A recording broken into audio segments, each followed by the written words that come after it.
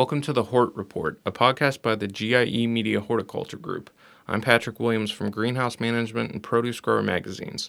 Today I'm speaking with Dr. Jonathan Vaught, who's the CEO and co-founder of Front Range Biosciences. The company is based in Colorado and performs tissue culture propagation of cannabis and coffee plants. Welcome to the podcast, Jonathan. Hi, thank you. Happy to be here. So can you give our listeners an overview of what Front Range Biosciences is and what it is you do? Yes, certainly. Front Range Biosciences is an agricultural biotech company for high-value crops. And the two high-value crops that we currently work in are cannabis, which includes both hemp and marijuana, and also coffee. Our business is really divided into to two parts. The first part is our Clean Stock Nursery program. This is really our primary focus right now. And what the Clean Stock Nursery program is a multi-level certification program or quality assurance program to produce plants at the nursery level. So we use a process called tissue culture to remove disease and pathogens and reintroduce vigor to the plant. And then from there, we take them through a series of assays or tests where we look for certain pathogens and certify that they are free of those pathogens. And then we take the plants and we move them into a greenhouse where we get them ready for production.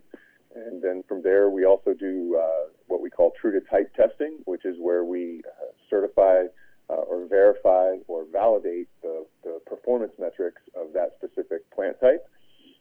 So this could be for cannabis, for example, it could be something like cannabinoid profile or terpene profile or overall yield under a controlled environment. And then the last piece is we test random samples of our nursery plants for pesticides to certify that all of our plants are pesticide free. So that's our Clean Stock Nursery program at a high level. The second part of our business is our R&D department, which is really around varietal development. And we're specifically working or focused on cannabis currently, so both hemp and marijuana. More breeding on the hemp side, actually, in the current form. But we're building a new platform, industry-leading breeding platform for cannabis varieties. And using next-generation sequencing and genomics and some advanced breeding techniques to help develop these new varietals that have traits which benefit growers. These could be things like disease resistance or lower water consumption or increased yield or different agronomic traits that improve characteristics like how a plant can be harvested or how efficient it is to harvest it in bulk. So that kind of is a broad overview of our business and the two categories or the two areas that we currently work in. And the varietal development program is still in the R&D stages. It can take several years to actually stabilize certain lines for breeding. And we're about 9 months into the development of our breeding program or so. And so it'll be quite some time before we see some new varietals coming out of that program. So that's probably about 2 years out for us. So being based out of the Front Range, I know obviously cannabis is huge out there. How did you get involved in this coffee market? Was that from the get-go? Yeah, it's really interesting how it happened.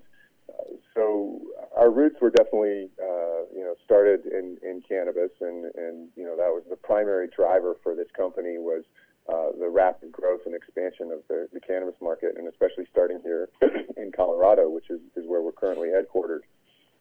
How we got into coffee was, when we started this company, we really viewed it from the agricultural perspective that cannabis is really another crop, and there's nothing, while it has special qualities, there's really nothing different about it than any other crop. You have to figure out how to grow it and produce it, and then manufacture products from it, which is no different from many other crops in the world. And so we really viewed it as the next commodity crop. That being said, we didn't want to limit ourselves in our business to just one crop. We see ourselves as an agricultural company, and the ability to work with growers and other crops across different industries was very attractive to us. We're also an innovation-driven company, so the ability to to develop new processes and innovate in the agricultural space, whether it's in cannabis or in coffee or some other crop, and then translate what we learn or what we developed into new markets or new crops is part of our game plan. So it was a great opportunity. The way it happened is we're actually doing a genomics research initiative with the University of California at Davis around hemp and understanding the genome so that we can better understand the biology behind certain traits around this plant. And as part of that relationship, one of the professors we work with introduced us to a group he was working with. And this was Jay Rusky and Fringe Coffee. And we started the conversation. They were building up their germplasm library, their variety library for commercialization of coffee plants. It had some very unique genetics that they'd been breeding for quite some time. I believe Jay had been working on this for about 15 years. And they were looking for a nursery partner. And they had been talking with some other commercial tissue culture companies that could do the type of work that we do. And then when we started the introduction, we decided to we offered to do a beta project where we would take some of their material and start working on it. We spent about 9 or 10 months working on that material, actually here in Colorado at our headquarters, and things went really, really well. Our production team at Front Range here did a great job of getting the coffee plant material in-house and cleaning it up and stabilizing it for production. And so as a result, they were very excited about the results we were able to achieve, especially in a short amount of time, and they decided to explore a relationship with us, and that's kind of how we got here. And we're now moving forward in a very serious way and in a very aggressive timeline to set up a production facility actually in California where Front Range's non-cannabis crops, where our headquarters will be for non-cannabis crop production. So coffee being the main one right now. So we'll be rolling that out here in the coming months to set us up for production of several million coffee plants specifically for the California market over the next few years. And currently, a lot of coffee production is still in the tropics, right? So you and Fringe are kind of working on this, bringing this market more to the States and to California, correct? Yes, definitely. It's a new crop for California. There are some differences in how this crop is grown, or how this coffee plants or these varieties are grown in California compared to regions in the tropics. Obviously, it's a different climate and different environment. There's actually some unique advantages in how Jay has been able to capture some of the really unique flavor profiles, not only from his varieties, but also from the way it's grown and the climate there. And so it's a pretty unique opportunity, and it's another way for California farmers to diversify their crop portfolio. That being said, as we deploy this new crop into California, we definitely have our eyes on other opportunities around the world as well. As there's lots of places where coffee can obviously be produced outside of California, and so we're not going to limit ourselves to just California. But the short-term focus definitely is California. But the technology and the advantages that we'll be offering in terms of cleaning up and being able to mass these coffee plants, with a high quality and all of the things that come with our clean stock program, those advantages will be welcomed in other growing regions as well where they grow coffee. Great. And for any listeners out there who, might grow cannabis or are thinking about growing cannabis, are you working with a variety of different companies throughout the states, in states where it's legal, obviously, or are you primarily in Colorado? So currently we're headquartered in Colorado. We've got 2,600 square feet of tissue culture lab space and 12,000 square feet of greenhouse space. Most of that is actually dedicated to working with hemp growers or hemp farmers.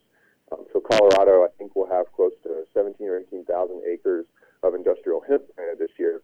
And a lot of our efforts here in Colorado currently are focused on supplying clean, healthy plants to those growers.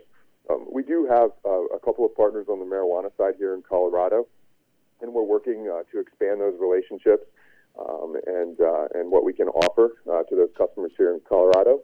We also are in late-stage negotiations with several groups in California, and we'll be rolling out some California facilities for our Clean Stock Nursery program there sometime, hopefully this summer is the targeted timeline. We've been working on that for quite a while, building relationships, getting to know the growers and the customer base in California. So we plan to launch our services in California later this year, hopefully by midsummer. Generally speaking, what are your plans for the future? Do you hope to get into other types of crops, whether they're commodity crops like wheat or soy, or anything like flowers or produce, or are you hoping to stick with hemp, cannabis, marijuana, and coffee for now? Well, it's an interesting question.